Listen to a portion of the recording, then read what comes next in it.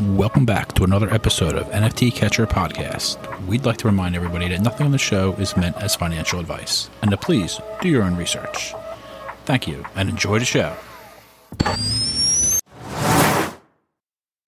Now the subject is NFTs. They're known as non-fungible tokens, or NFTs. NFTs are exploding in popularity. This is a technology that will forever change the way people interact. So it is happening whether you understand it and like it or not. This phenomenon is moving. The digital. You have now joined Jenny from the Blockchain and Michael Keene on the NFT Catcher Podcast. What is up, everybody? Welcome back to another episode of NFT Catcher Podcast. You might be surprised to hear my lovely voice kicking it off. Jenny is somewhere gallivanting around the Caribbean right now. I'm not sure exactly where, but I am here with my man Kyle Riggs on Twitter. Some of you might know him from Lunch Break, the afternoon show, which I think I saw is coming to an end at the end of this month. A nice run there. We'll talk about that. But what's up, Riggs? Good to have you on, brother. Yo, what's good, everybody? Hope everyone's not too disappointed they get my voice instead tonight. But they're all disappointed for sure. They're totally disappointed. I'm trying to not fool myself here. But no, we're going to have a good time tonight. I'm excited to kind of dive into this. You are correct, my man. The lunch break, we are ending it. We've gone slightly over a year. We can talk a little bit more about that. We had a good run, man, but on to the next chapter, onward and upward. Of course, brother. You guys did have a good run. Me here. Yeah, no doubt. This is going to be fun. We have a lot to talk about, a lot to go over. It'll be interesting to see where the conversation goes. But first, tell people a little bit about yourself. So we're going to go over the news and we're going to go over like some kind of macro things in the space and just shoot the shit. But tell everybody, about yourself. Where you're an OG in the space. You've been around for a long time. Yeah, I mean, it's crazy to think that if you've been around for 2+ years, you're an OG, right? Like it's time flies. As you said, I'm Kyle Riggs. I go by Riggs on the timeline. I'm a Southerner that lives in New York City. So born and raised in Charlotte, North Carolina, have a background in sales and sales leadership. So prior to leaving a highly successful career to be a crazy lunatic and chase this dream, I was running a national cybersecurity company.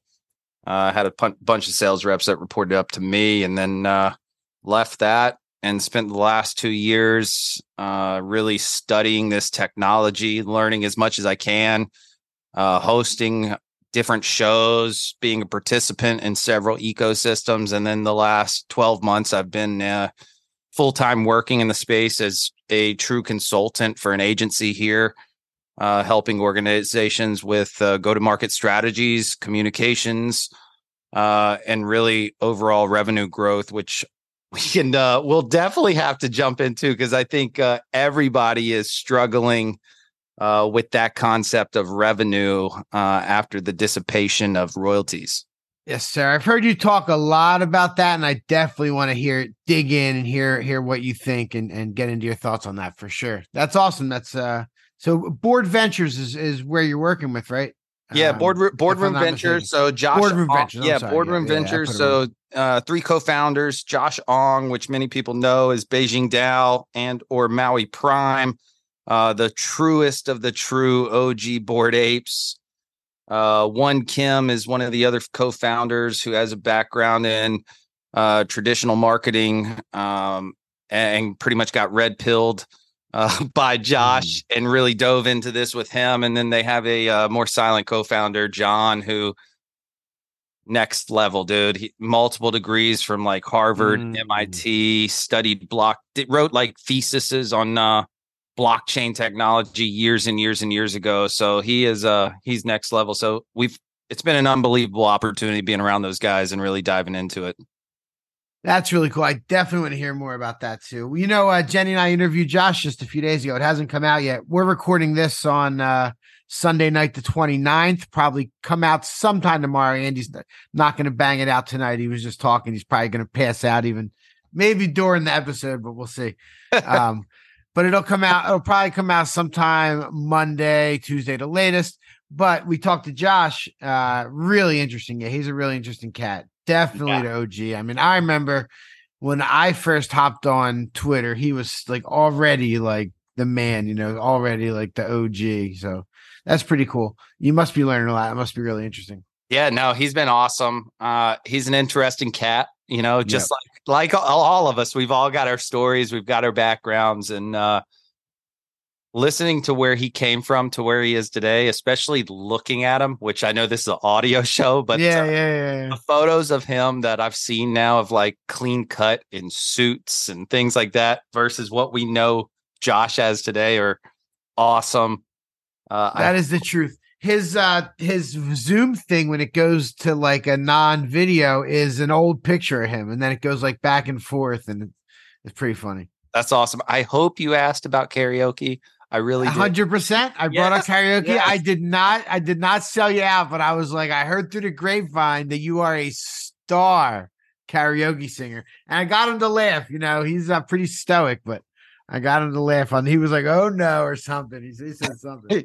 He's so hard to He's so hard to make laugh at times. Yeah, if you get him smiling, he has this like we did get him smiling, big cheesy smile, and he loosens up. But no, he's lighthearted. He's a lighthearted dude, but he is pretty stoic. Yeah, no doubt. So what was going on this week? So let's say, Yuga won their lawsuit. Did you follow that so much, or I did not too much? Yeah, I mean, good. I did follow it. It's one of those things. I actually am. I think as the lawsuit progressed and the egregiousness that was taking place with what Ryder Rips and Paulie were speaking about, I actually feel like the lawsuit lost a little bit of the allure of what it could have done for the overall impact of the space, and really became almost like a defamation lawsuit versus an IP lawsuit. Right. And still, I'm super glad that they found out, right? They definitely fucked around for a bit, and they ended up finding out what took. Yeah, they played it. He played a game. He thought he was cute. Oh, I'll just reverse him and sell him. He thought he was cute, dude. Yeah. They got taken to the cleaners, and 1.6 million. 1.6 million plus attorney fees. Which right, you're right. I'm expecting those attorney fees to be more than the 1.6 million. It could be. It could be. But when you look at the actual IP section of it, which the origination of this lawsuit, right, came from that aspect of it, and it really was around using Bored Ape Yacht Club or BAYC, things like that. It wasn't about the individual you're right. assets being leveraged in a different way with a yellow background, right? And so from a consumer protection standpoint, I'm not an attorney, but that was my question of how did this impact the consumer protection side of things when you get licensed out these IPs, or we're told you own the IP, right? And so I want to know a little bit more about that, and maybe it'll come. But it was a good win, and I'm happy it's off the plate, especially for Gordo, with the heart issues, things like that, going through any type. Yeah. If you've been in a leadership role in business like I have, I've gone through some lawsuits. They suck, man, dude. And they take a toll on you. So I'm glad it's over for them, and they can really get back to focusing on what's important. Yeah, hell yeah. I bet they didn't make it that they didn't do the defamation side of it, because then you got to hash all that stuff out, and then then they'd have to go over all the evidence and all the different parts of it, and nobody wanted that. I'm surprised it came to an end this fast, actually. Yeah. I wasn't paying. I was hearing the news about it and paying attention, but I didn't know it was quite like that. I actually listen. You ever listen to Carly Riley? Overpriced JPEGs. Yeah, I do. Yeah, she's been in the courtroom. Oh, she's been in the Sam Bankman-Fried courtroom. I heard her today. I just mixed those two up. Whoops. She's been in the Sam Bankman-Fried courtroom every day, which I found crazy. I was listening to her podcast today, and she was literally sitting in the courtroom with that. But not this good. That was good. That courtroom would be wild to sit in. I mean, I have heard just outrageous things, like where he's just like, I didn't know sending money from clients to this other account was fraud. Right. Well, he just says like they just put a bunch of stuff on the table and I just signed it. Like that dude's What a mess that whole situation. I'm not going to lie, though. I could almost believe it because let me tell you what, my biggest question around this SBF thing is how did this guy, the way he looks, speaks, he's not charismatic at all. He doesn't command attention at all. How did he get in these rooms and have these people go and back him? Well, it's the money because he donated more money than anybody to both sides of politicians. It's always money. You follow the money. That's how it always happens. But it's just baffling at times when you start to think through it. Like, God, I mean, I know it was such a it was so fake. Like, there's too many coins, dude. There's like so much of this stuff that's all like, and you're getting these valuations from just garbage. You know, like, dude, it's vaporware. Most of it is absolutely most vaporware. Of it is. It's all on top of each other, and this one's worth something because that one is like it's crazy. It's crazy. I was at an event Friday night, at a birthday party. And I swear, I go to this birthday party. I'm with my wife, Mrs. Riggs. I'm like, I'm not going to talk NFTs. I promise I'm not going to do it. Like, first conversation that pops up, this guy introduces me and he goes, yeah, he's in crypto and NFTs. And I'm like, yeah. But we don't need to talk about that. Right. Yeah. But I host a show every single day and I've been, it starts going down the path. And he goes, so you're into crypto. Like, how many cryptocurrencies are there? And I go, I don't know. A lot. Right. He was like, could you name like 20% of them? I go, probably not. I mean, no way. No chance. Isn't there like 25 different ETHs? Can't they like people can like make clones of them? Like, that's like, it's crazy. So I was just like having to backpedal a little bit while like trying to close this conversation. Cause I see my wife, just the eyes staring at me like, right. Are you going to pay attention to me? Are we going to do anything aside from talk about your cryptocurrencies and your JPEGs? And I'm like, I tried. I promise I tried.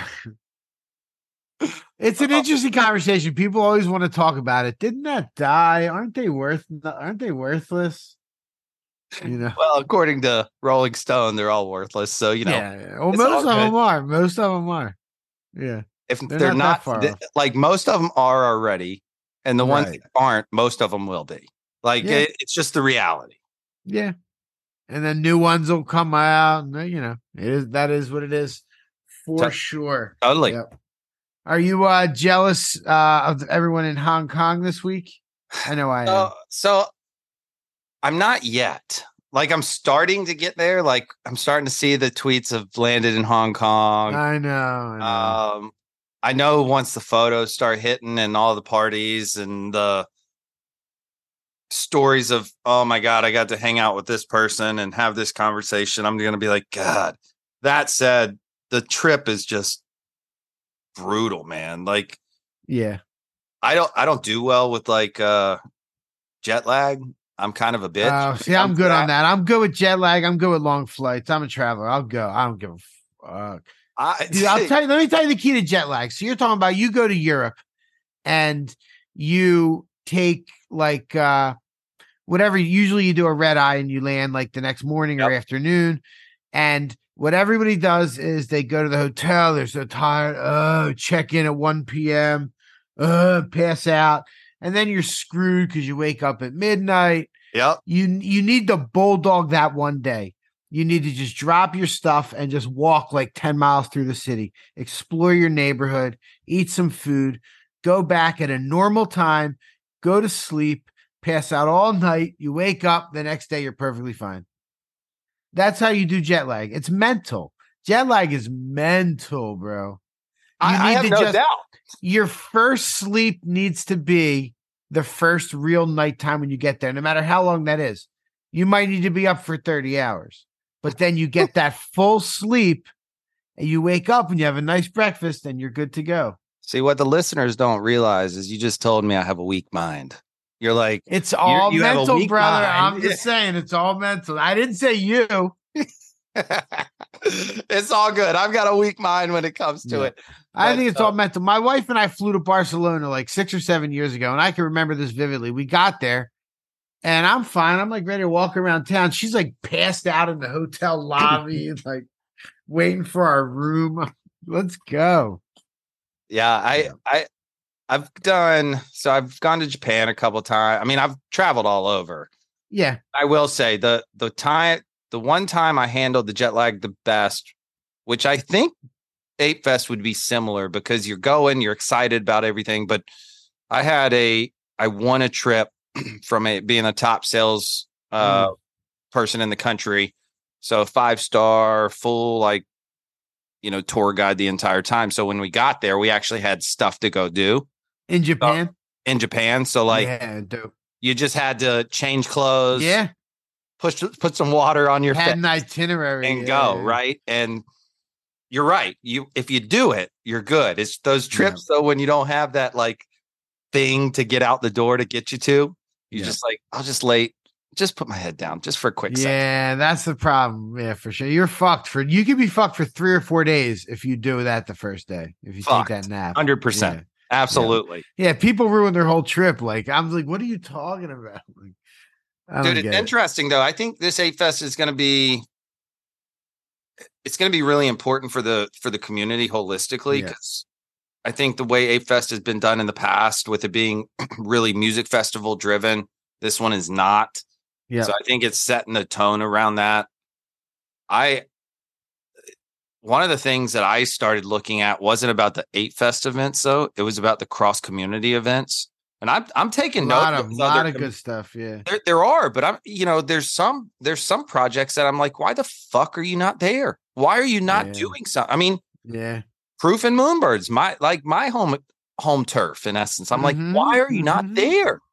Like, this is the type of event it's a big time. Yeah, a lot of my friends are there. A lot of people look like they went. Cap went. It looked like he flew over. Right? Yeah. That's pretty dope. That's pretty dope. Josh and One are both there too. So I'm okay. So I'm going to be holding down the fucking fort all week in the office. Damn. We've got remote workers as well, but we're the ones in New York City. And so I'll definitely have some FOMO this week where I'm riding solo and I'm like, yeah. Oh, that should have been a business expense. Josh, what the heck, dude? You heard it here first, Josh. Yeah. Should have been a business expense. That should have been you need rigs out there making content, meeting people, shaking hands. Facts. Woo. Yeah, I missed opportunity, man. Yeah. And business class, because you don't want them showing up jet lagged. It's business class or nothing. First off, you can't see. And you're in New York. Here. That's a hop, skip, and jump from New York. It's a direct flight. Yeah, you no doubt. And the people can't see me, but I'm high class, right? Like I'm yes. You could tell. Yeah. You can tell. Absolutely. It's business class or anything. Yeah. They'd probably put you in business class anyway, even if you had a coach seat. Just when you see me. Right. They wouldn't. It wouldn't make sense to put you in. Sure, we need to upgrade you. You lift up the rest of the people up here. Yeah. Right. You're just going to bring the morale up of the whole plane. Oh, I love that. Oh, man. Yeah, dude. It does look like it's going to be a fun time. Hong Kong is popping. My buddy Mark was posting pictures walking around some food market. What a great city. That must be so cool. It's going to be awesome. I just, one of the things I hope doesn't happen. So I've thought about this a lot, and because I like to travel, right? I like to immerse myself in other cultures. Same. When you travel to Hong Kong and you're going with a big group of people, and you're, even if you're going solo, you're going to hang out with people, right? Mm-hmm. I hope we don't get stories of the same people going and doing stuff, just bouncing from party to party. You want to see people taking in the culture. Yeah, taking the culture, but also go find those community members that live over there that can't travel to the New York cities at times and spend time with them. Try to understand them. I mean, there's so many cool opportunities that everyone, myself included, right? We always question, where are the opportunities in this space? It's within the people. You've got to you're find right. it. And it's in Asia. And it's in Asia. There's more. There's like, there's just, that's where all the people are. Absolutely. That's Japan, Indonesia, China, like the tech builders are not that we don't have some incredibly they are, here, but they are on a different level. The way they look at things, the time horizon that they have over there. Right. I mean, I don't know. I've gotten pretty close with a couple people that live in Korea through Moonbirds and a couple other communities. And they're like, yeah, I mean, the bear market doesn't really impact us like you guys are having. Like, yeah, I mean, things are down, but we saw this coming. And I'm like, yeah, I mean, we pretended like we saw it coming. We all. Why didn't you let us know? Yeah, I mean, seriously, don't hold that alpha. But the other aspect though, that I think is something these teams need to really think through is she was like, the community prop of these projects doesn't matter over there because most of the communication is coming out in forms of English and or in time zones where they can't participate in the activations. And so they're looking at this in a much different way, which I will say, if we're going to say we're community first and community is a value prop, we probably should start to think about that and potentially have two types of community managers, an Asian Pacific community manager and a North American type of a community manager. And you build differently, but you build alongside of each other and you don't ostracize half the fucking world and where they can't participate. I think that would probably be a important thing to learn.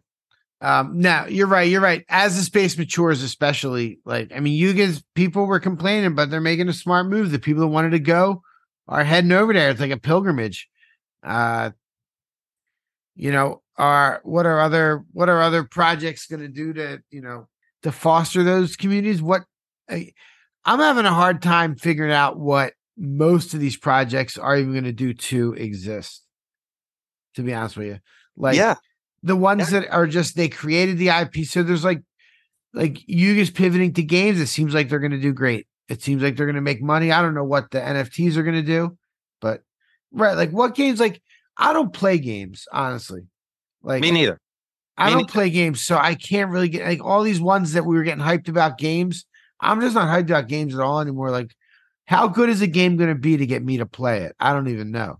I don't think it could be good enough to get me to play it. At least not to the point of where there's a value add. Don't get me wrong. I'll sit and play Pudgy Dash on my phone because it's like a little Frogger game where you just kind of click it, and I play Tetris. The only thing I play is Tetris when I get bored. So I'll play a game like that, right? Something that's on the subway. I can sit and play if I'm in between commutes, something like that. That makes sense. But to play hours on end. And I think where Yuga has missed it, and I've been very vocal on this, and I try to be respectful as well of these leaders of these projects because I understand building in this space is challenging, but there's a reason why everybody was so pissed that the rewards from the Forge and whatever those other games they were doing wasn't big enough. It's because it wasn't fun. So if it's a grind, if it's a way of earning money, people are going to expect that reward to be higher versus if it's just fun and there's an additional reward that comes with it, then that's something that's entirely different. So the game side of things is not necessarily where I see my focus going. I think there's a ton of potential there. Gaming is huge in the world. And so if some of these teams can do something great, awesome. To your other point, though, is what are these teams going to do to exist? I think that's the biggest challenge that they're having right now. And I don't think anybody's fully immune to it because if you think about these early on 2021, early 2022 projects, right? They built an entire business model around royalties. And so then royalties dried up, which they were hoping they probably, if they were smart, knew that would happen. However, they probably expected to be a longer period of time before it took place, and for them to be able to find out what that product was that they were going to build. Now you have them in a capital crunch situation where if you're looking at a P&L, it's just cost outlay, because that's the other concept. To reward holders is a cost, whether it's in real life activations, partnerships with different teams, partnerships. Right. Yeah, people want stuff free forever. Like, I think that's like, how long can you can't just keep giving people stuff for free. So when you have that situation, plus the aspect of them trying to have to find a product market fit that they can reverse engineer to where it's aligned with their original vision that they've pitched to these holders, you've now narrowed it down further and further and further to actually be able to accomplish something. And so it's like, man, we're in for a world of hurt. That's why, like, when people say we haven't hit bottom, I'm like, you're fucking crazy, man. You are insane. Right. Like, the only thing people have figured out is like merch. That's the only thing they've really merch as far as those, as far as plushies. Like merch. Well, right. Yeah. Well, that's merch, but yeah, exactly. And that's the thing. It's like the selling stuff. Did we come in here to get rich? Yes. Collectibles, like, right? Let's be that's real. why everybody came. That's why we came. Real. That's why we came. We came here to get rich. Yeah. Then we fell in love. At least for me, we fell in love. Well, we wouldn't still be here 19 months into this bear market talking like this. Totally. 19 months, like that goes without saying, right? Totally. And so we fell in love with the concept of this community, the concept of ownership, the concept of being able to build alongside these teams and have access and all this good shit, right? But then we start to look at what innovation has taken place. And honestly, it's astounding at how many of these teams are on the backs of the blockchain are building Web 2 organizations. And so is that a problem? I don't think that's a problem, as long as you find a way to bring it back to the blockchain. I think anytime companies can build a business that drives sustainable revenue that's able to be forecasted and predictable is something that's incredibly important for the scaling of any type of business. And so the question really where I start to think about it is what teams have the capability, whether it be through their IP, which I'm not an IP maxi, but whether it be through their IP to actually drive something that could be really cool, entertaining, engaging, and permeate so much further than just this Web3 audience, or who has the chops to build some tech solution that actually fits either a want or a need, and or both, that also pushes past this Web3 bubble. Because we can't keep seeing. I love Pudgy Penguins. I got my Pudgy collectibles up here. Pudgies are doing it phenomenally, but they did it on the backs of their community, where they actually came in, they rallied the community, they built that up, and they created a rally cry. We're going to be the biggest IP company in Web3. Simple, clean. Everybody can get behind it, whether we're getting rewards or not.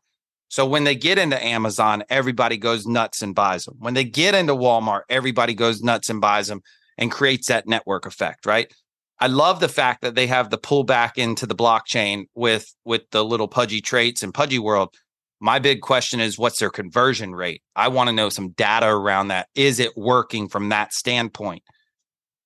Now, all of a sudden, though, you see all these other teams wanting to do similar things, right? You saw Claynosaurs come out with Pudgies. You've had VFriends do it. You've had... We can't take a playbook and just repeat it. It won't ever work. We've got to take the playbook and manipulate it into our own, steal like an artist, right? And add something to it. Innovate, iterate. Right. Take an aspect that you are really impressed with and use that in your idea. Yeah. Yeah, totally. So I just don't see enough of that. And it's just an unfortunate situation. I don't think a lot of teams have the capabilities to do a lot of what some of these successful, quote unquote, successful teams are doing. But yeah, I mean, it's one of those where I go back and start thinking of if I was if I was leading this project, what would I do? Right. And please. I chose not to start my own project when I could have in the Bull, right? Like everybody else did, partly due to the fact I didn't want to be like an indentured servant to, beholden to your holders at all times where you can never do right. Nor did I want to eventually look at, I think we overuse the term rug in this space far too often. A failed business is not a rug. And if you fail, you're like exiled from this space altogether forever, and your entire reputation is burned. I just didn't like that concept. I like working with teams. I like working with leaders. I love being around strong leaders. But there's only a couple companies I think I could do something with. I mean, even if it was me, right? Like, I don't see a lot of them as having a ton of forward capabilities. But that's, I'm not deep in those other projects. So it's tough. One thing that nobody's really like, I want to see people start to bring some of these characters to life, like some really good animation, some really good, give them a voice. Like, I think that would help some of the stuff. I always thought that would how you don't see that yet. Like, yeah, even Cool Cats and Doodles, like they're like, here's our characters, and they might be like crappy animation. I don't know. Like, yeah, I definitely agree with that. We've worked with some companies at Boardroom, helping them create their story Bibles, right? Where it's really from start to finish how these characters work. And that's the other challenge of this space, right? You can build out an entire plot, but how are you going to intertwine all of these characters where you make everybody happy? And there's a lot of them that are duplicates. They look the same aside from background colors. So there's a lot of challenge there, but I totally agree. That said, good animation is expensive, man. Like I know. It's really very, good very animation expensive. is like what Shadow Wolf? Is it Shadow Wolf? Yeah.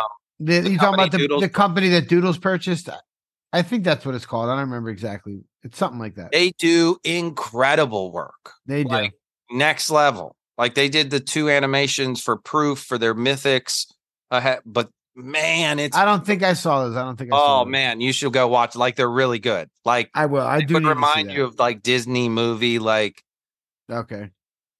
But it didn't bring it to life enough, right? It didn't say this is a character's name. This is how you get attached to this character, right? And I'm with you, dude. Like Blue Cat, man, Cool Cats. Yeah. That's one of the Cool Cats is one of those projects I actually think if I give it a voice, give us a 30-second cartoon. Dude, you're about to have this character in the Macy's Day or Thanksgiving parade. How do these kids look up at that? Like you go there, right? And you see SpongeBob. You relate and it brings back the episodes and this and that, right? You see all types of characters. When you see the Blue Cat, what emotion is it going to invoke in these children? Is it will it even invoke that it's a cool, cute little cat? Potentially, right? Will it do enough to where their parents pull out their phones or they pull out their phones and Google what it is? Maybe. But I think that they've got to figure out, like Pudgy is going to be an interesting one, right? Pudgy has pushed this IP out to where they have had, I think, over 7 billion views on GIFs. I know. That's crazy. It's crazy. So the characters are now starting to resonate. They're starting to be recognizable. Like my sister has sent me GIFs, not knowing what she was sending me, and they were Pudgy GIFs. No way. Like when I was headed to Walmart to do my sweeping to support the team, I called my mom and I was telling her, one of the projects I'm involved in and supporting, they just got into 2000 Walmart. So I wanted to go pick up a bunch of these toys. I'm going to send some to the nieces, nephews, all that good stuff. And she goes, "Oh, is that those penguins?" And I was like, "Have I talked to you about penguins?" And she goes, "No, but I saw them on LinkedIn." And so I'm like, "Oh, okay." So now she's seeing it, right? My sister's seen it. Other people have seen it. That said, what's the story? Who are the characters? Is there a bad guy? Is there another character that's going to get brought into this? And how can you start telling those to where you really start to have that emotional attachment to that character where collecting it actually means something, right? Because that's the only way I see value eventually continuing to appreciate to owning any of these things. Right. Because you do there's a whole bunch of different characters, but they're all just pudgy penguins. They don't have names. They're not like the wizard one and the whatever it is. Luca is, what he's done has been incredible. He's got this merchandising thing down. He did it with Gel Blasters. He did it with Von Dutch. Like he's got a real plan in place and good connections. Like it's really impressive. Hopefully they do hit it from that other angle too, where they can, because you're right about that. Like you see Teenage Mutant Ninja Turtles, Donatello, Leonardo, Raphael, right? And these ones, it's just and then the other side of that whole thing is, so you have these companies trying to figure out their business models. Even if they do, how does that impact the collectibles? I mean, only in the fact that they can just make them collectible, unless they there's not real. Yeah. Luke is trying to do some interesting things with the royalties. Maybe he'll knock that out of the park, but it doesn't seem like it'll be that much. I think it's when you start to really segment. All NFTs are not the same, right? Plain and simple. Pudgies is an IP token. So you have this character that you're hoping they build this brand and you'll have licensing opportunities. Will that work? Time will tell. Will there be an aspect to collecting these down the road without those licensing agreements? Time will tell. Then you have other tokens that I would consider like membership and access tokens, right? And those are different. And so I would take Moonbirds, for example. Moonbirds, we went CC0. You have no IP rights to it. So there's a collectible aspect to these things. There are still rarities that you can still, I have a very rare Moonbird and I freaking love it. It's a dope Moonbird. That said, what's the value of holding it, right? And it's supposed to be access to their community, access to their network, and hopefully access to a platform or some other solution that they build. I mean, if I were running Proof, which I'm not, I have zero say. Let's put that out there. This is just Riggs speaking. Aren't you on the community board or something? So I was elected to the first inaugural community council. Our term has just ended recently. Okay. But I'm very close with the team. I've gotten to be friends with Justin. I've had several conversations with K-Row and just trying to support them in different ways and share things. So I definitely care about that team a lot. And that said, I will also give my critiques at times. I am known as Spicy Riggs, and I'll give a spicy take every once in a while. I would like to see them take their cash, right? They've got a big treasury. And how much did they raise? They raised $60 million. And then that's just VC. I believe Moonbird. They raised 60 million VC, gave 60. Yeah, 60 million VC, and then I think they did another 70 million in mint royalties, something in that ballpark. Ooh, so how much gas got burned? Another 50 million? Oh man, probably, dude. Probably. Oh. I remember, and it was a raffle too. All of our stuff was guaranteed, and people were pumping gas. I remember I put a tweet out like, if you were pumping gas for a raffle, go fuck yourself. Like I was so angry. And then of course, what I do, speed up. Like I start doing the same. I'm like, right. But I'd like to see them build, like, I would call it like an engagement platform, right? So they're going down this path of wanting to be the art collectors PFP. Their original collection, Proof Collective, was an art collective. Well, let's go back to when they dropped. I don't know if people remember, when was this? Was this like Proof Collective was December 2021. Moonbird was March 2022. March was literally, that was Other Side. That was Russia invading Ukraine. That was the peak end of it all.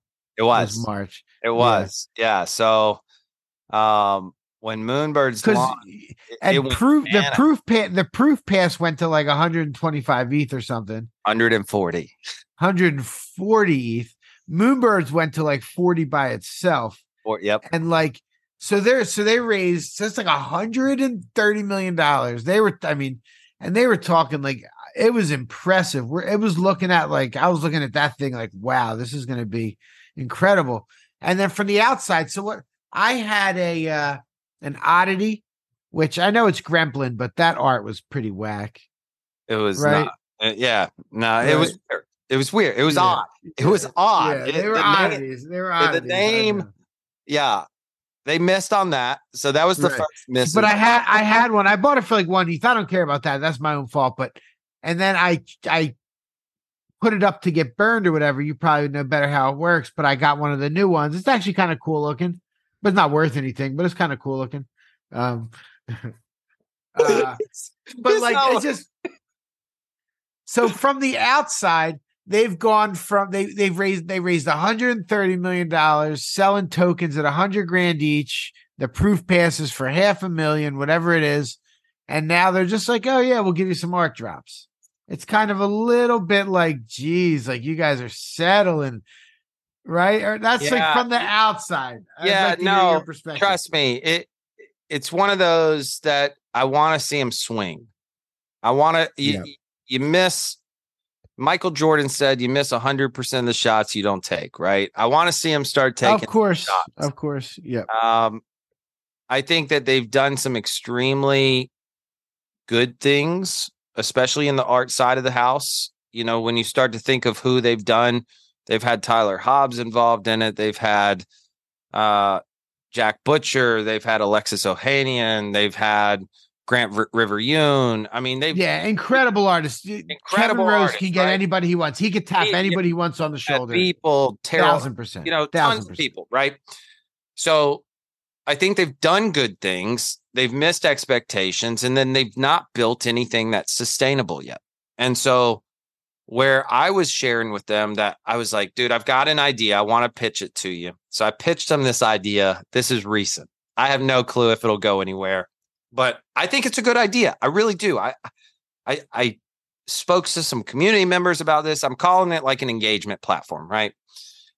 But this engagement platform can also be a educational platform. And we can go down the path of using our tools, our skills of the people that are in the community, the partnerships you have in place, additionally with just the name you have, the money you have, and you can build something cool from basic things like education around wallet management, wallet security, all the way to how to code for generative art, to how to use different art tools. And so you can actually tap into some of your artist network so that they can actually create a revenue stream by teaching these courses.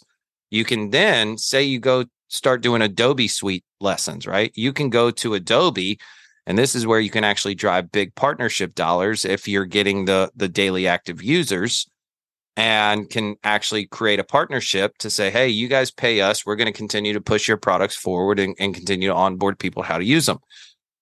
Additionally, how you could create more revenue is this would be a subscription model aside from owning a Moonbird. If you own a Moonbird, you get this subscription for free. If you own a Mythic, you would then get a percentage off. And then if not, if you're anybody externally, whether that's Web 2 or Web 3, you can come in as a subscription model. You can pay in ETH, you can pay in however you want to pay it, right? USD, doesn't matter. But this way, you actually are driving behaviors. You do all these courses on the blockchain. So as they're completing these courses, they're getting different tokens and or certificates, whatever you want to call them. Those would be NFTs. The more you do, the more rewards you get, so on and so forth. And so you could actually create a sustainable business, all while remaining true to your direction of being an art collector's PFP by driving people to understand how to create the art, which then would in turn would be collected. So just a thought process, and you can actually build far more than just an education platform. You can do a lot more with it once you have the bones. We'll see what happens. I'm putting it out on air. I've shared it with them. We'll see what they do. Yes, that does sound like a good idea. There's a lot of good stuff in there. Have you seen what World of Women has done with the patio, the thing they're doing? So I spoke with Shannon. Yeah, we interviewed her recently. Yeah, a few months back prior to them launching it. So I got like a sneak peek of it. Mm-hmm. I know their tech partner as well, who's building it from the background. I think it's really dope. The challenge with these old projects, and I say old, meaning those 2021, 2022 projects, engagement is so bad. Yeah.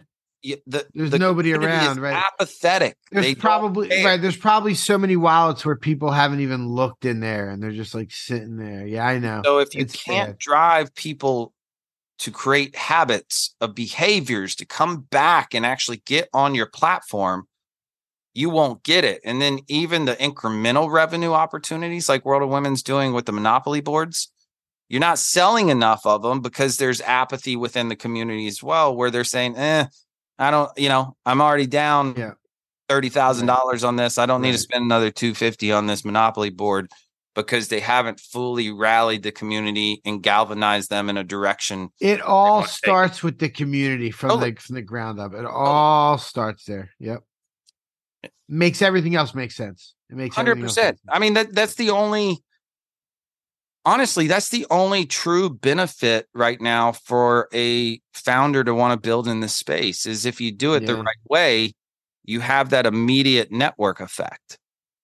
And that's something that is hard to get. Like, I mean, again, not to always use Luca as an example, but it's just a prime example. Getting into 2,000 Walmarts day one is incredibly hard, let alone with a pallet program. The fact that they're selling the way they are, it all started with those people going out and posting all online, right? And then the more it kind of creates that flywheel, and then more and more people, it becomes on a bestseller from the website, drives people to want to, what is this, right? And then if you go by a shelf, if you're walking by a shelf, and it's human nature as well, as be like, dang, there's only 3 of these left. What's going on here? Right. And you kind of like, I'll grab it. Like it's $8. So I think you've got to find a way to galvanize your community to be able to have that network effect. I mean, otherwise, what's the benefit? And I think you're seeing that. Actually, that's, I think, what you're going to see as an issue with all these made by ape products. There's nobody actually, just because it's made by apes doesn't make it a Yuga product. It makes it a made by ape product. And so I'm not a believer that all these apes are going to go and buy all these products. I think the apes will go buy the products from the people that support them, right? If you like somebody, like Steve and Cap's got a couple of things that he's doing. I'll support. Yeah, there's board shorts. Yeah, which I question. What? I'm okay. Oh shit! I'm gonna say it. Cap listens, bro. I want to know. Say Cap. It, please. I want to know, Cap. Do these shorts have netting in them, and are they an elastic waistband? Because if they got the netting in them, I don't know if we can call them board shorts, bro. TMI. I'm not on a picture rigs with netting. None of that. Oh no, but I'll go support them because I like them, right? Of course, if Ben.eth were to make a made by apes product, am I going to go buy that product? I'll just send ETH right to his wallet. That's fine. He's got another token coming out. It's all right. That's fine. I was just going to send you. My God. But my point stands. I'm not going to buy things just because they have an ape on them if I don't resonate with the person who's behind it, right? And so you get the network effect if you're building like Cap and Steve and have developed a community. I'll buy a pair of shorts for sure. I'm going to buy Steve's book, like all that stuff. Yeah. I'll probably buy a few of Steve's books to hand out, things like that, right? Yeah. I want them to succeed because they're my friends. Yeah. And they provide value every day. Totally. I haven't given them a penny. I listen every day to those guys. Believe me, I get it. Yeah. I've been doing a show every day. It's hard. Yeah, I know you have, dude. Yeah. Let's talk about that. So you guys are are coming to an end. Riggs has been doing every day, Monday through Friday, noon to 1 Eastern. You and Jay Webb. Yeah. Yeah. So it's been a hell of a run, man. Let me tell you, we've done some really cool things. I think I believe we've added value for the people that have listened in one way or another. You have. I listen as much as I can. You've seen me down there. You definitely have. I do. You guys have had some awesome interviews. What was your favorite interview? I honestly, I think my favorite show was the Frank D. Gods, Kevin D. Gods episode. And it was partly due to the fact Frank actually I remember that one. And that blew up too. Didn't like 750 people show up in there? Didn't it go crazy? 2,700 people. 2,700. Oh, like the overall. That might have been at one time. I might have seen that at like one time or something. So we crest over. I know we crest over the 1,000 listener mark at one time. Wow. I remember that day. I remember that day. And so like I'm sitting there trying to, and let me tell you, whoever says managing a stage with that many people in the crowd is easy. It was stressful. Yeah. And so Frank wasn't supposed to come on. All of a sudden he pops in before Kevin and he comes up. And wasn't that right in the middle of the migration from Solana? Wasn't that around? When was that? Now, I think it was them migrating to Solana or to right. Polygon, that was Polygon. Yeah. And so he had just made an announcement. And prior to me going to work at Boardroom Ventures, when I had my whole setup here to do it, I would always have wrestling intros for people, right? When they came up to speak, I'd have a different. So I had Generation X ready to rock and roll for Kevin, but it worked even better for our other guy, for Frank. Sorry. Yeah, and all good. So when Frank came on and I gave him that, he loved it. And then he goes, yeah. So I just put an announcement out. And I saw Kevin was supposed to be on this show. He didn't know I was going to put the announcement out. So like, I figure he'll yell at me less for being live on the show. So let's just get it out in the open right now. And I'm like, this is phenomenal. This is awesome. We're going to see two dynamics take place here. And it turned out to just be an awesome show. But I had Luca on several times. I think one of the really good shows was my making up with G-Funk. I had a bit of a villain arc with G-Funk from Pixel Vault, and I think I remember that him and VGF came on. Yeah, and so like we had a good conversation around why he, and he gets it from the sheer fact that it was a lot of things he did wrong. But no, the show was awesome, man, and I learned more about hosting and being on a microphone and how you, especially invaluable. Especially with non-visual, right? With non-visual, it's different. You've got to have certain inflection points. You've got to know when to read off people and when to chime in. And it's harder than people think. And so I learned a ton of lessons. But, this bear market's been tough on a lot of things, let alone just the fact that in order to grow right now on X or Twitter, whatever you call it, I think you've got to lean so far into the clickbait right now and the negativity, and it's just not where we want. Even though I want to get spicy at times, I want to tell someone to go fuck off every once in a while. It feels good. I just don't want to have the Yuga is a rug Twitter, title. I don't want to have the same 15 people. There's no reason to be negative. There's no reason. In the moment, it might feel good. It's everybody remembers. There's no put positive. That's what I do. Like, I share when I see cool something an artist does. Like, congratulations. That's the shit I put on Twitter. I don't get engagement. If I was like, fuck this shitty ass team, like I'd get a little more engagement, but there's no reason to put negativity out there for anybody. Well, my thing as well is, and again, we don't know everybody's backgrounds, right? People don't know all my backgrounds, but at the same time, I think there's a clear difference of working in the space and being a commenter of the space. And when you want to sit up on stage and talk poorly about all of these builders that are trying their best, take away if you haven't. This is what bothered me a lot about the proof stuff. And I'll use them as an example. K-Row became a punching bag, right? because of the CC0 decision, which was horrifically bad decision. We all know that. That said, every time they call Proof a rug or Moonbirds a rug, you diminish the value of their employees and what they do day in and day out when they're working their asses off. They may not be succeeding to your liking, but what are you doing to build anything in this space of value aside from speaking about it? And don't get me wrong, speaking about it can be value, but at the same time, it's not the same. And so until you get in that hot seat, right? Like when I really got full time in the space where I'm I go to an office, I'm there every single day. It's different, man. It's a lot harder than you think. Getting people to move and make decisions with the levels of fear that people have because they have 5, 6, 7,000, upwards of 20,000, 30,000, 40,000 unique holders of certain assets.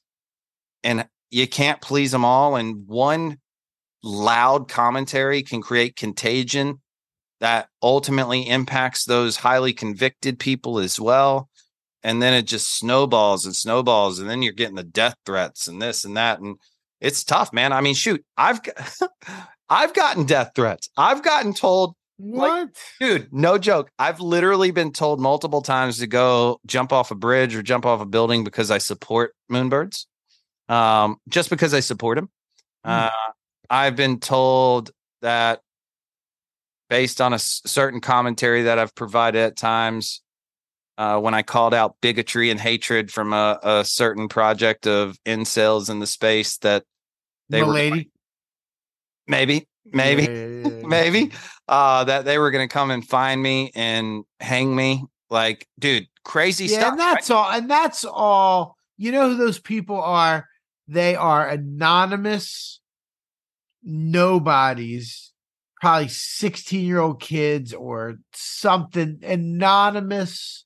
It's like anybody that would talk like that is just, that's the worst part about social media is the people that are anonymous that will just muck it up with just. So when I was going to town against them, right, fighting the bigotry, fighting the hatred, I'm on a plane headed to Consensus.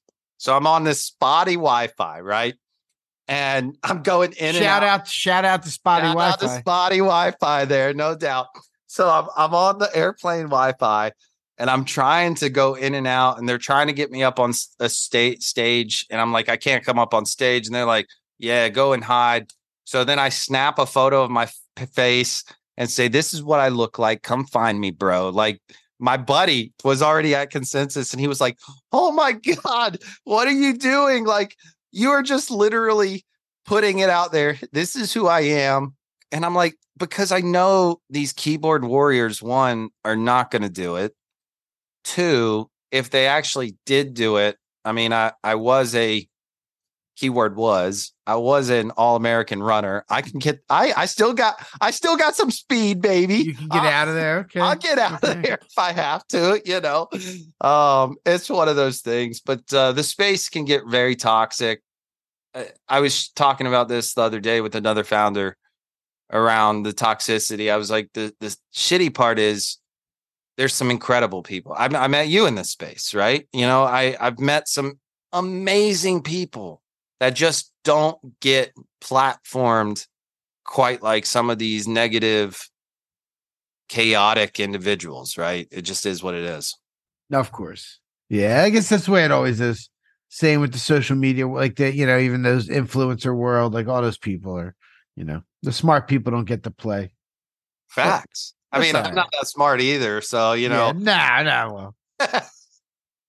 compared compared to some of them. Compared to some of them. Yeah. Most of the really smart people I've met in this space have like less than 1,000 followers.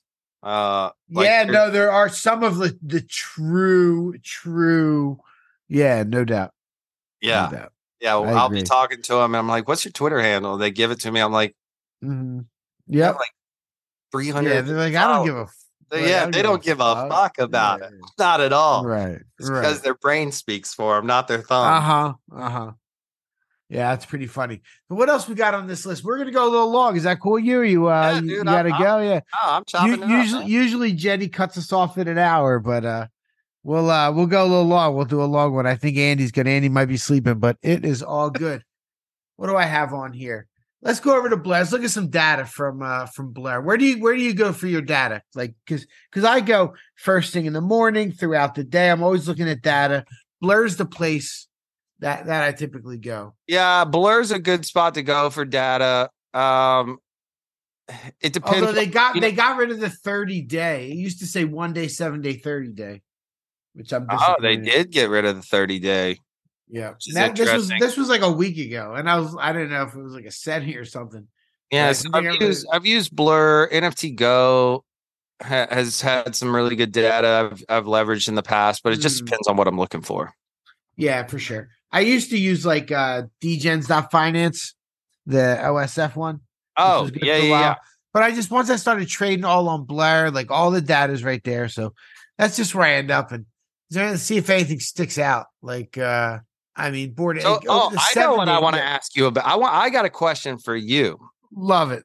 So there's a project right now that was giving me 2022, October 2022 PTSD. And then all of a sudden they come through and it's meme land. So I say it was giving me October 2022 PTSD because it was exactly this time of year that Gutter Cat Gang was going to be dropping gang last year. So meme coin was supposed to drop in June. They delayed it. Then all of a sudden they were saying October. And I'm like, oh man, here we go. Are we actually going to get it or is it not? And so a couple weeks ago, they finally announced it.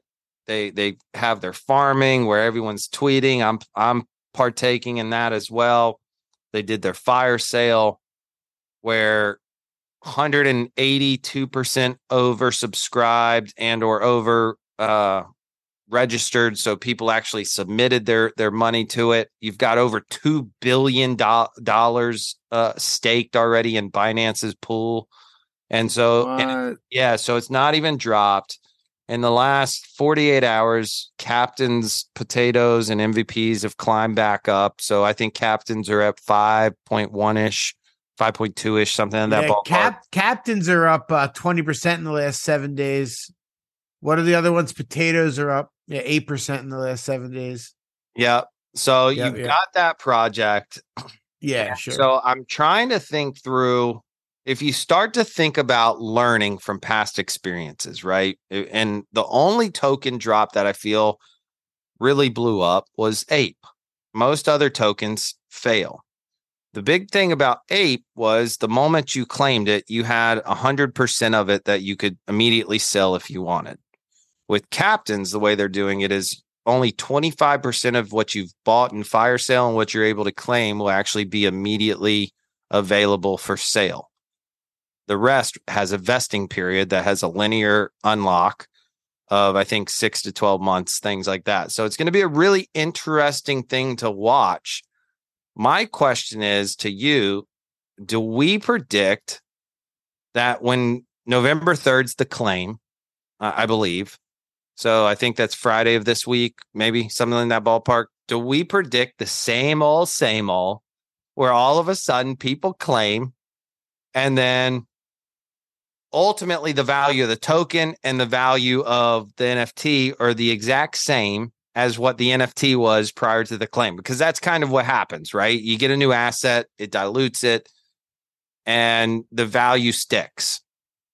What is the token supposed to be used for? I don't know. I know some of I remember hearing the Twitter Spaces when they were launching originally. What's that guy's name? The CEO guy? Ray 9gag. Ray, yeah.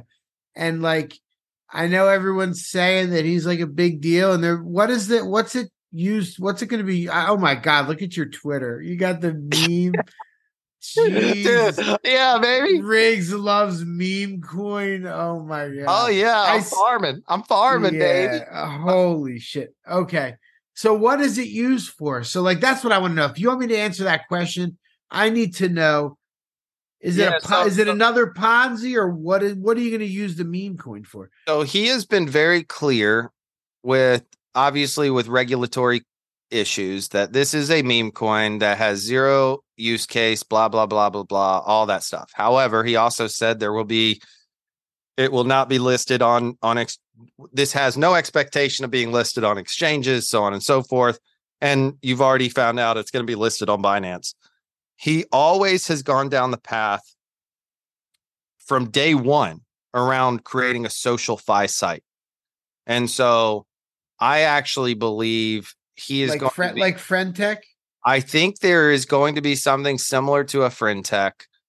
I'm not entirely sure how that'll work. I don't know if there'll be bonding curves, so on and so forth. But what he has that others don't have is a platform already called 9gag that has, I think, 70 million active users.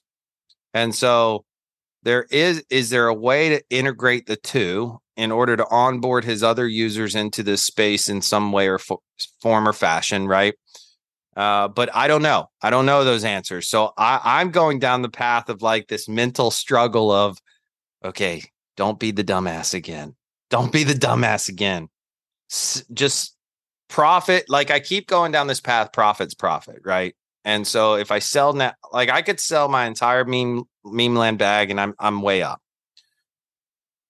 And I've already gotten my fire sale allocation. So I'll have meme coin, it's just the question, is the NFT more valuable? Is the token more valuable? Right.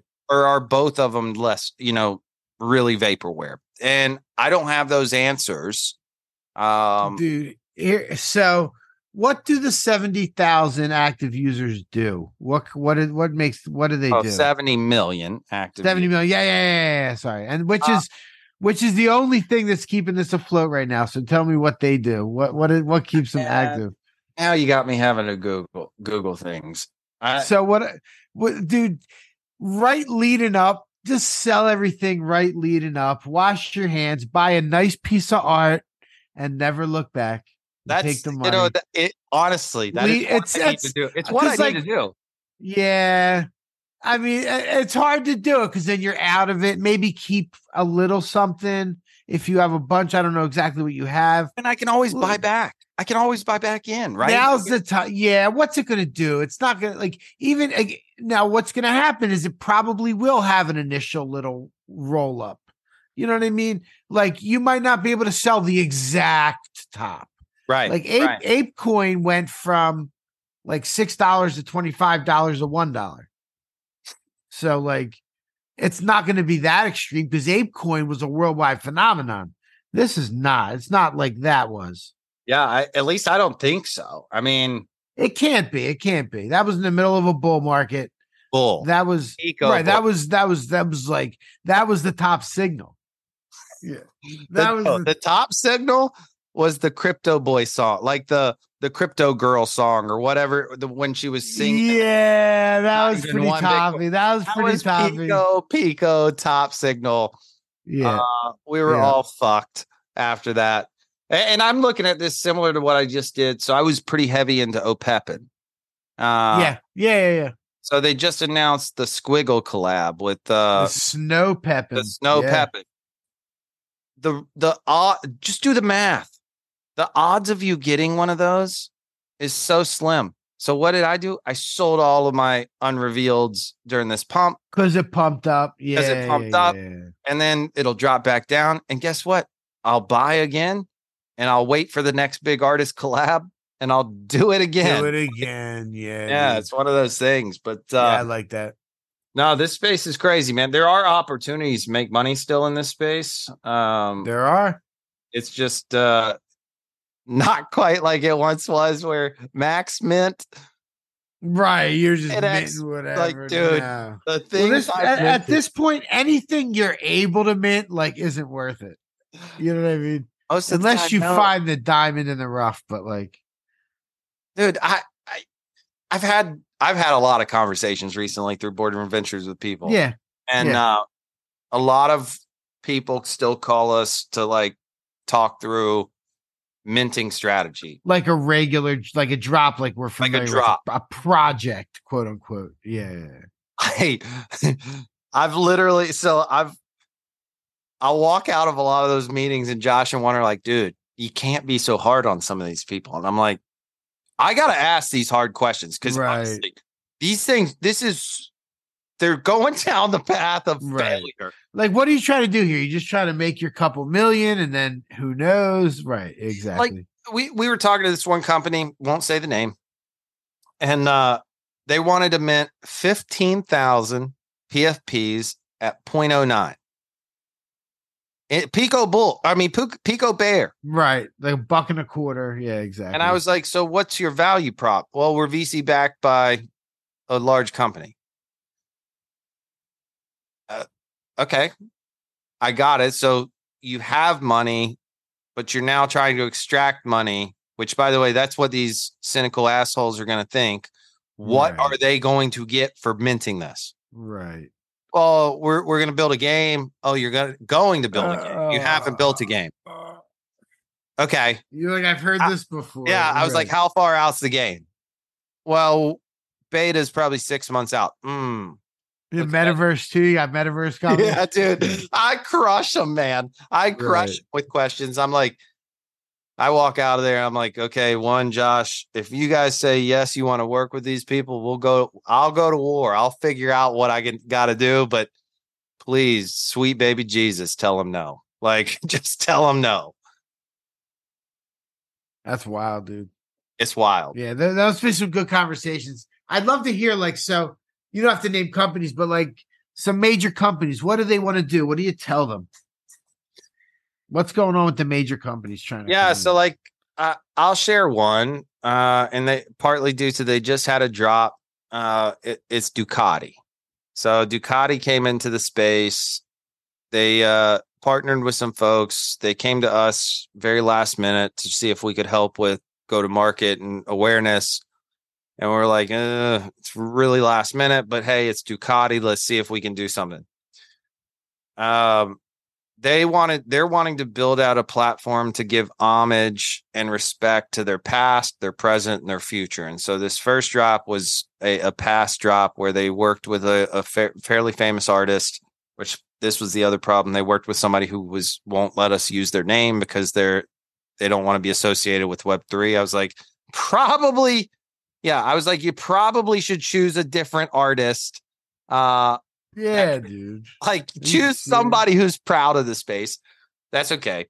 So that was potentially screw up one. Screw up two was they partnered with XRP. So it was on Ripple.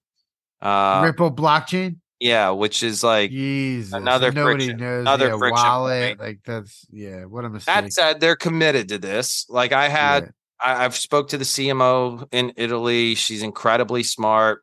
So we're talking about helping them do things a little bit differently for their present drop, right? Where they're going to show homage to their present bikes. And I'm talking doing some cool events in real life as a kickoff where you bring bikes in, you're demoing them. There's opportunities to earn chances to go for rides. And then ultimately having some real rewards as well, like being able to go to a race, being able to partner with certain collections as well, where all of a sudden that if a collection wins this XYZ, they've got their logo on one of the bikes, try to drive some engagement, try to drive some energy. Because right now people don't see the value of these collectibles anymore, right? They want to know what the value is back to them. What's the free money coming to them? And so you've got to, if you're not going to have that, which a lot of these big brands don't want to be that for regulatory issues, which makes sense, then there's got to be an engaging value through either entertainment or experiences that will create enough of a purpose for someone to say, yes, I'm going to go pay $100 or $200 for this NFT.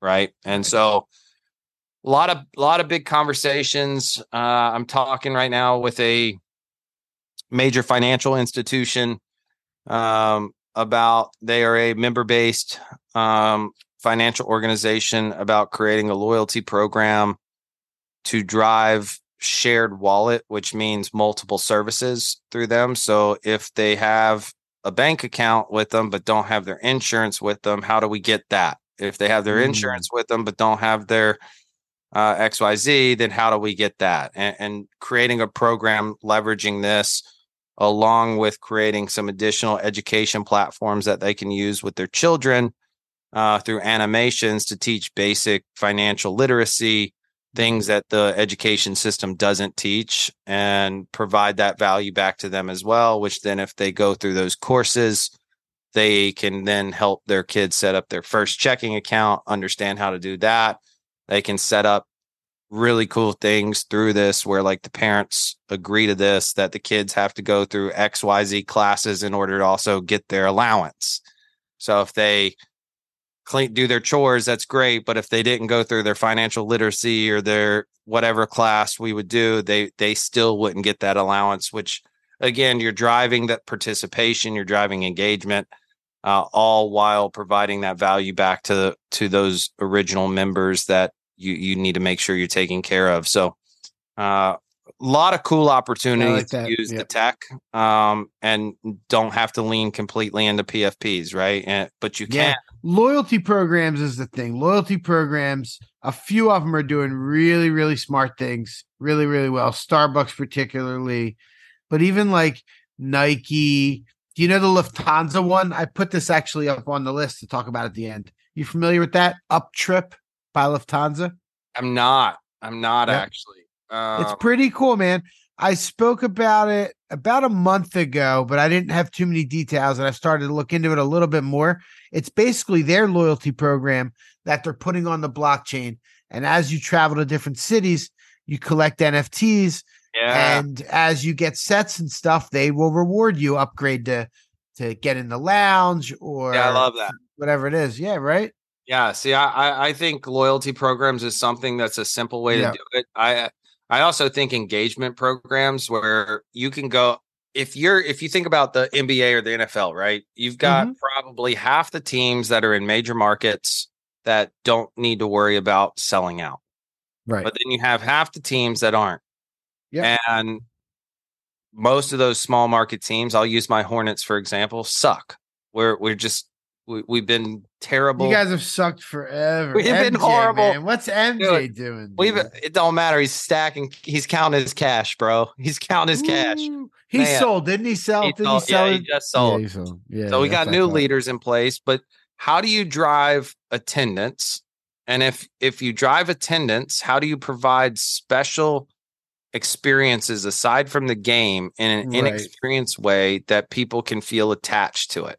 How can you actually create emotional attachment to these players when they're not the players that they're watching on ESPN all the time, right? And or on the highlight reels.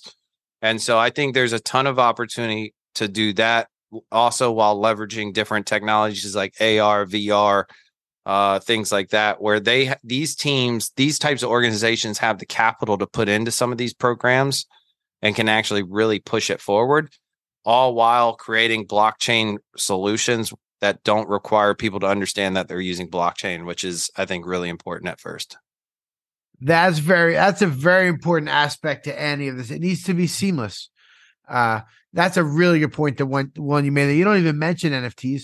You talk about this artist that won't even say he's part of the project with Ducati because it's on the blockchain.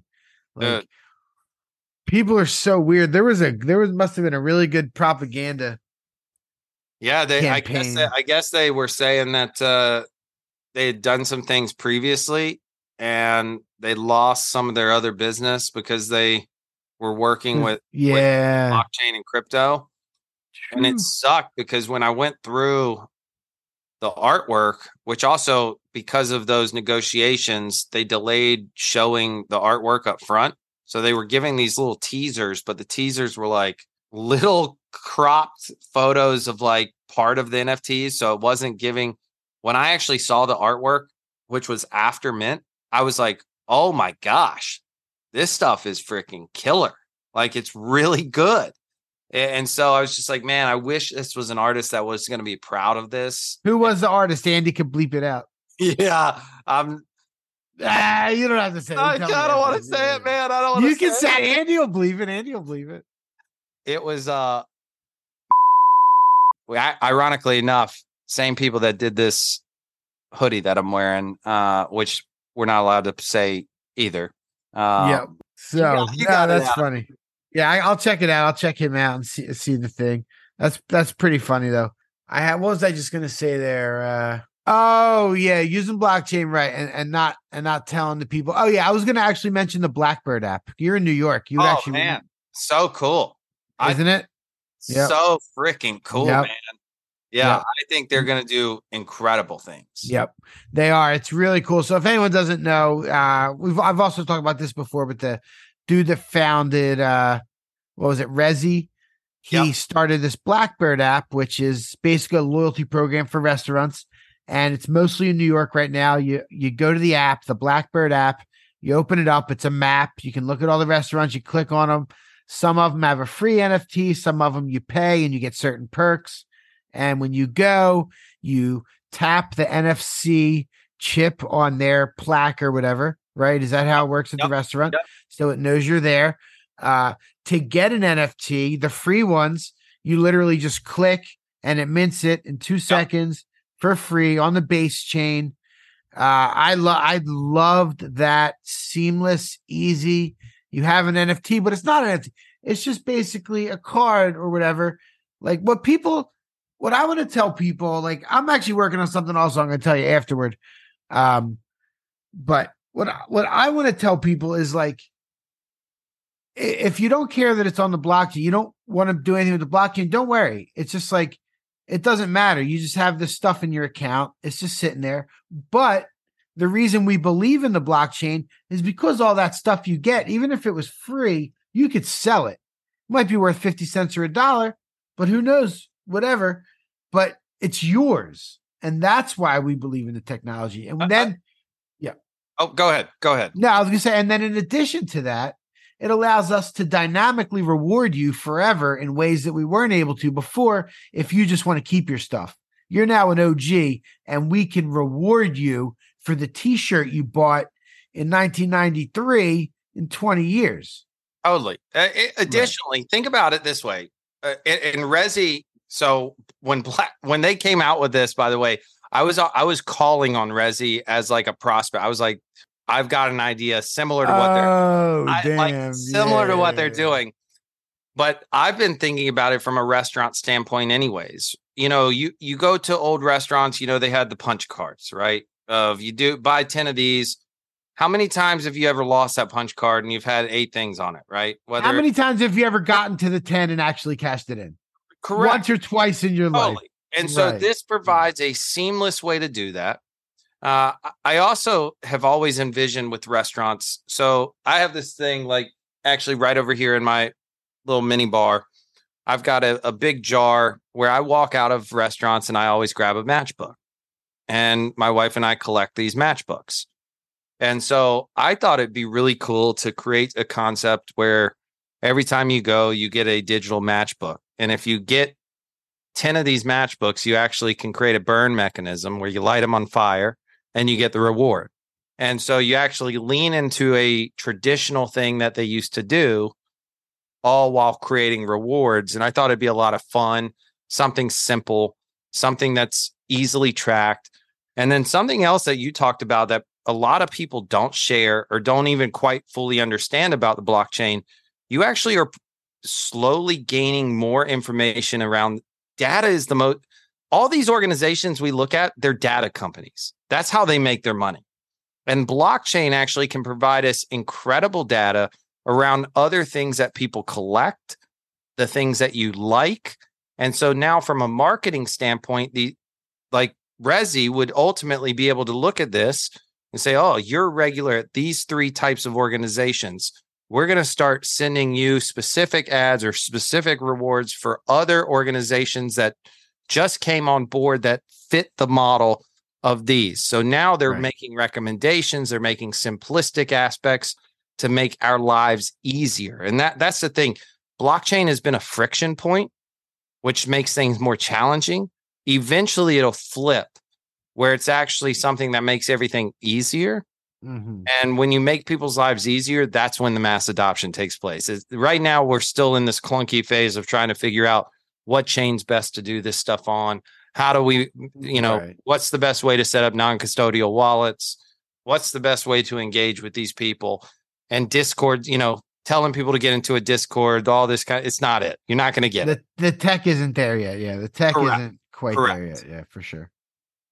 Yeah, there's starting to be some of the cream is rising though. There's some good stuff coming out. Oh, even like DraftKings Rainmakers is doing really well. I've talked about this stuff. Yeah. The number one volume NFT by far is CSGO. You familiar with that? Yeah. Yeah. So let me pull up. So cryptoslam.io. We usually look at the stats here. So 24 hours, it is, it's done 1 million in sales. Mutants have done 800,000. Gods Unchained have done 750,000. Over 30 days, it's number one with 37 million in sales. It's on the Mythos blockchain. Counter-Strike Go is the game. So about 2 or 3 months ago, it started slowly creeping up the list, and then it's just taken over. This is over the last few months. So it's got 37 million in the last month. DraftKings has done 12 million. Bored Ape Yacht Club 21. So Rare's done 10 million, and CSGO is 37. There's people that the cream will rise to the top, right? I mean, it's just one of those things. We'll look back in several years and it won't look anything the way like it does today. I like to believe that the people that have gone through this chaos will have a special place to, one, share the memories, share the chaos, the stories. I'm a big storyteller, but two, we all say, and I hate saying all. There's a lot of us that say we're paying attention, but are we paying attention? And are we learning? Right. And so I think even we talk a lot about the projects that will look differently. The protocols will look differently. Who's at the top will look differently. That also goes to the people. The people that are here will look different. The people we platform will most likely be different. And so I'm excited for those days to come. I hope I like going to builder conferences like ETH Denver, Consensus, because you're put in these situations where it's not just these NFT folks that think they know what they're doing because they understand that community's great, which, don't get me wrong, community's awesome. It's an incredible piece. But what have we done to understand the tech behind it, and how can we push the tech forward? Because that is the differentiator. Yeah, we need some projects to come out, make Web3 proud, really show people what blockchain technology is awesome, and people are going to start to harness it. And even nations are starting to use it. They're putting documents. Who is the country that I brought up last week? Can't remember exactly who it was, but they're creating this whole program. I think it's in Abu Dhabi, and they're creating this whole program. It's definitely in Abu Dhabi, and they're creating this whole program where they're putting degrees and government, just all different kinds of certificates and everything right on the blockchain. Of course. Yeah, I think birth certificates, death certificates make a ton of sense for local and state governments. Yeah. From the standpoint. So what would you do if you were doing something like that? It would probably be on a closed blockchain, or they would be soul bound. I don't know. How would you? Yeah, it would definitely be soul bound. I think it would be on a closed blockchain that you provide access to. Right. I wish I had more knowledge to be able to go in depth on something like that. I can see it from a 50,000 foot view. No doubt. That makes sense. I mean, shoot, another government though, the Al Salvadorian government just partnered with Pons, who's the founder of the Plague, for what they're doing with making coffee. And so they're oh, no way. Yeah, so they're trying to build out a coffee franchise business where in essence the NFTs are the predicate licenses that for each different location they have to purchase a license, which means they have to purchase it from the NFT holder, right? So there's the value there. But the government is working with the farmers to provide a specific rate for the coffee beans.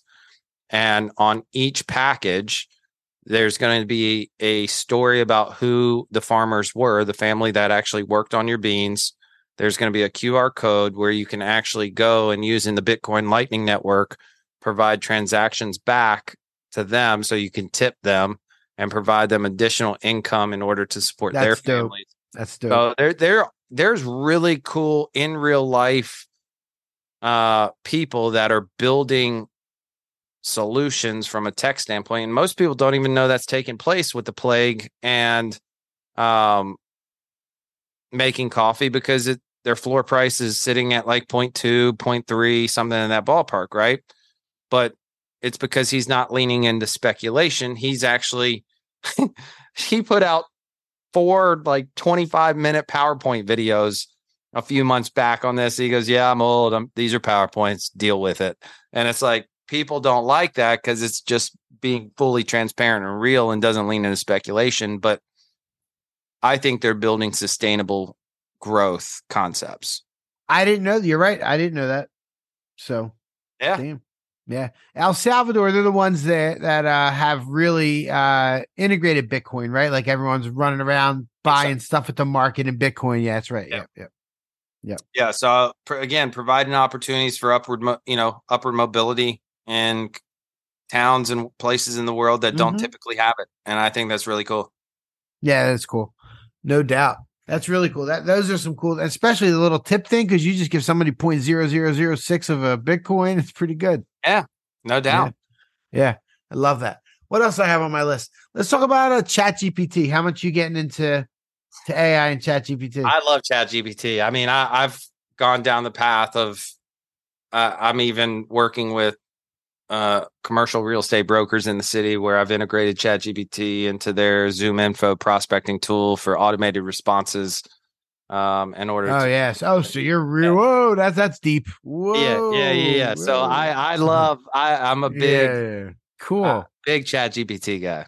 Yeah, me too, man. I'm on it constantly for everything I do. Like even things I'm not sure if I can use it for. I want to like see if I can think of a way to get it to figure it out for me. Like the Dolly 3 integration a couple of weeks ago has blown my mind. It's insane. I know. And then just being able to talk to it like a person, like actually change it up a little bit instead of making a whole new prompt. I canceled my Midjourney subscription. Canceled. Yeah, I still have my Midjourney because I'm playing. I might get a. They make different style images. They do.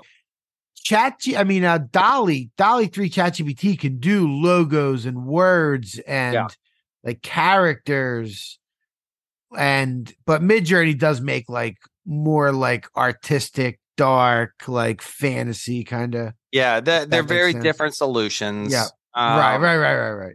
I definitely don't use. I use Midjourney primarily for different creative reasons and just piddling with.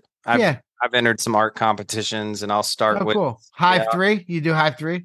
No, so I do one primarily through Command A, which is a Moonbird created. One of the community members created it, so every month. Got it. Oh, that's cool.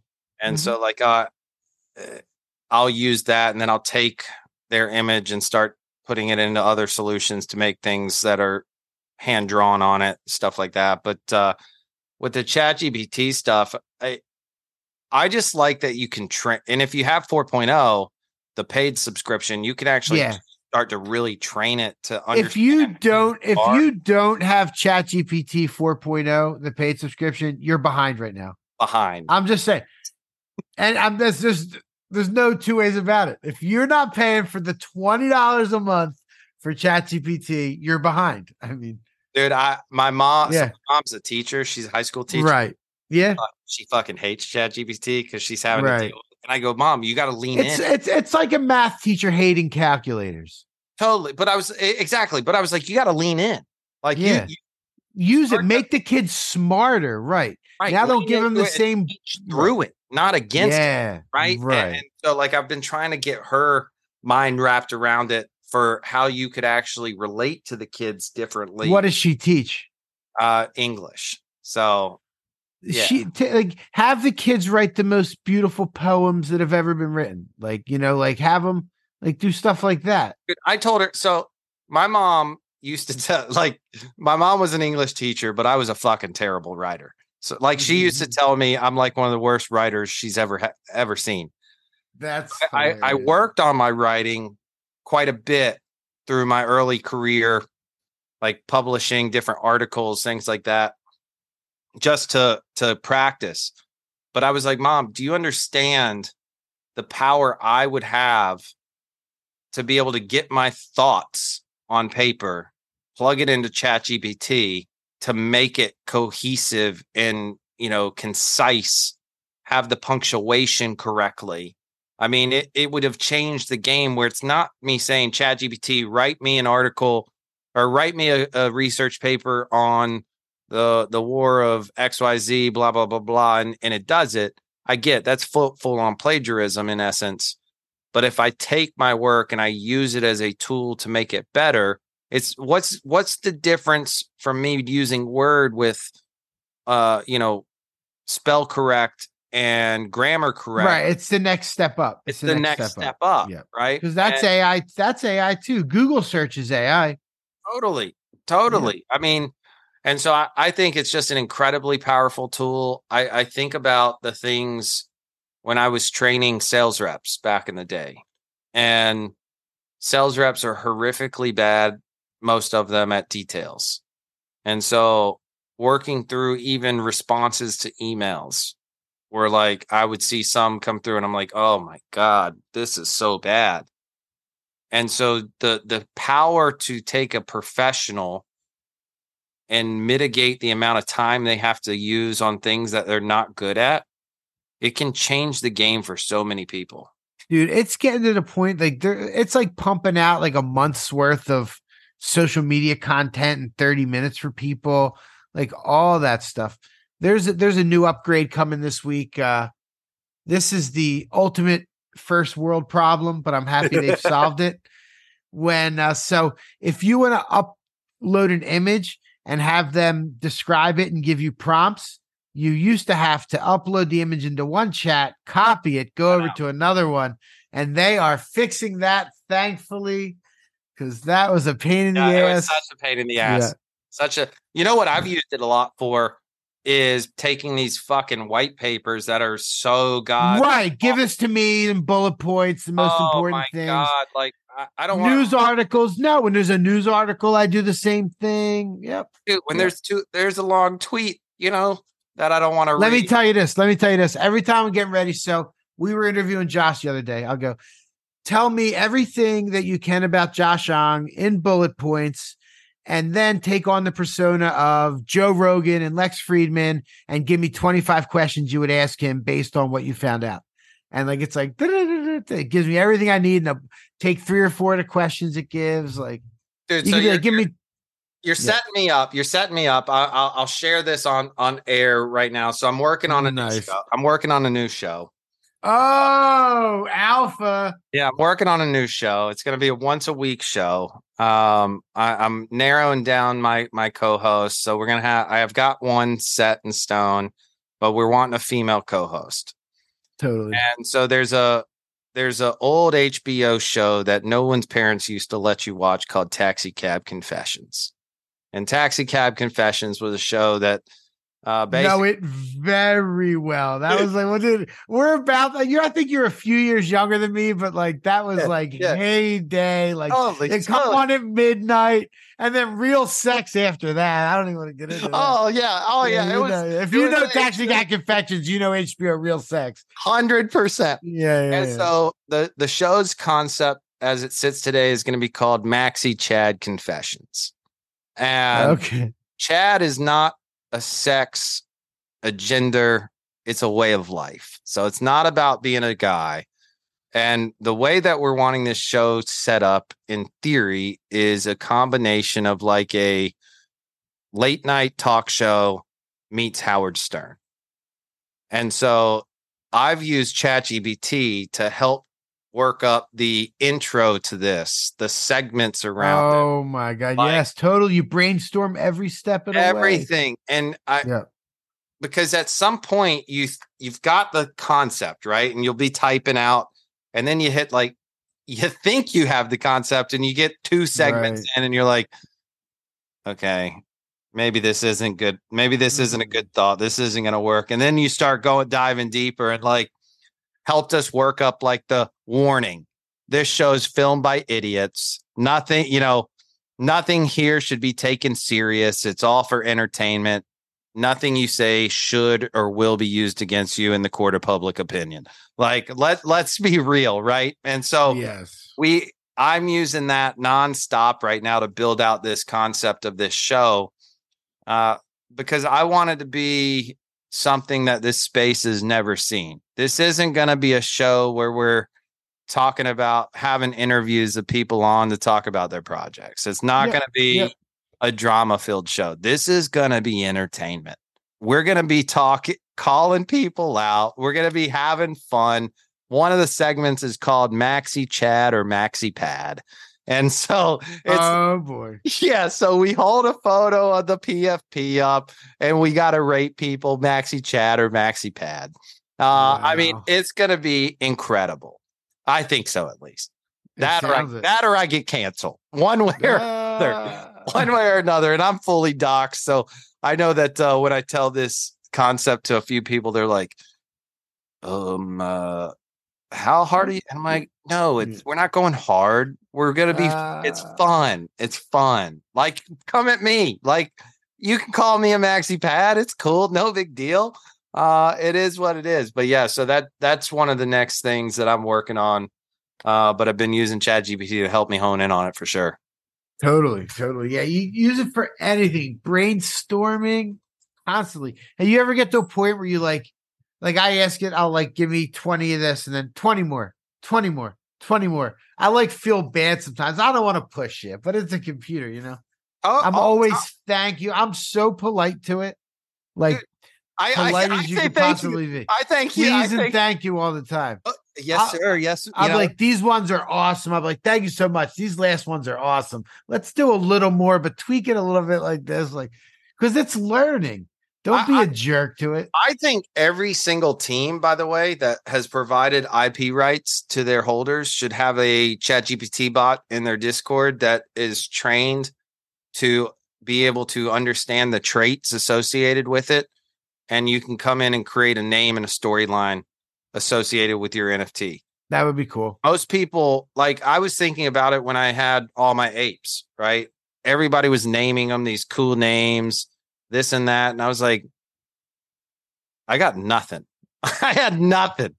And so like ChatGPT came out after that, all that. And so now I've got, different names for my assets. Right, of course. Yeah. I think that the teams need to be providing these engaging opportunities that are easy to set up, that can actually come in and help say, okay, this has a, pipe smoker. Well, yeah, right. And ChatGPT now can do that. I'm actually so impressed. If you put any images in there. Oh, yeah. And it's not just that it reads them instantly. Like, it does images faster than anything else. It's insane. You can take a picture of the inside of your refrigerator and ask it for recipes from the things that are in there. Oh, try that. Oh, I've not done that. That's awesome. Try that. Yep. You could take, I don't know if you could do, I had the idea to take a picture at the grocery store of like the meat shelf and like, what's the best deal? Like things like that, and see if it can like see the prices. Oh, yeah. But like, you can literally, I showed my parents, I took a picture of their fridge and it like gave me all these recipes with what was in their fridge. Oh, that's brilliant. Wild. That's wild. And so you could they're about to add where you can, I think some people have it, I don't have it yet, where you can enter PDFs and you can talk with the PDF, whatever that means. Yep. I don't even know what that means. I was actually studying the Aptos blockchain. Someone asked me to look at it, and I came across, they have like their Etherscan, but it's Aptos scan. They have an AI chatbot where you could talk to their blockchain scanner and like how much of this contract or who did this. And it didn't work real well, but the idea of that I thought was brilliant. Have you tried with messing around with the AI app called Pi? No, I've heard of it, but I have not. Yeah, it's pretty cool. It's literally you have conversations with your phone. Okay. But they're pretty good. Like it's I've just been playing around with different AI solutions. Yeah, no, I mean, everyone keeps telling me about Google Bard, which I haven't even messed with yet, sadly. So I have done side by side comparisons of ChatGPT and that, and very similar. I will say, as ChatGPT starts to go more historical in their background and the data they pull, it's getting less and less different. Google provides a little bit more historical value associated with it. Additionally, it's caught up quicker. But I think that I'm more of a ChatGPT guy than a Google. I am now. I'm definitely an OpenAI maxi at this point. Sam Altman, crushing it. Crushing. Yeah, for sure. I love the stuff. It's getting better. Like the people that came back in whatever it was, February or March, when it blew up for 10 minutes and they played with ChatGPT 3.5. Oh, this is cool, whatever. It's not like that anymore. It's 50 times better, and it's getting better by the minute. Totally. It just really is. Well, shoot, man, it's been fun. I appreciate you having me on. Yes, this is great, brother. Let's go. No, I would have kept talking. No, let's cut it off. What are we at? Almost 2 hours. Almost at 2 hours. I'm sitting here. I know. Just came over and gave me the clip on the legs. I'm like, he's really wondering why am I not laying down already. But no, I love it. I think we got to everything to talk about. We talked about so much. This was a pleasure, dude. I appreciate you coming on. Short notice. All that. I appreciate you asking. I'm always.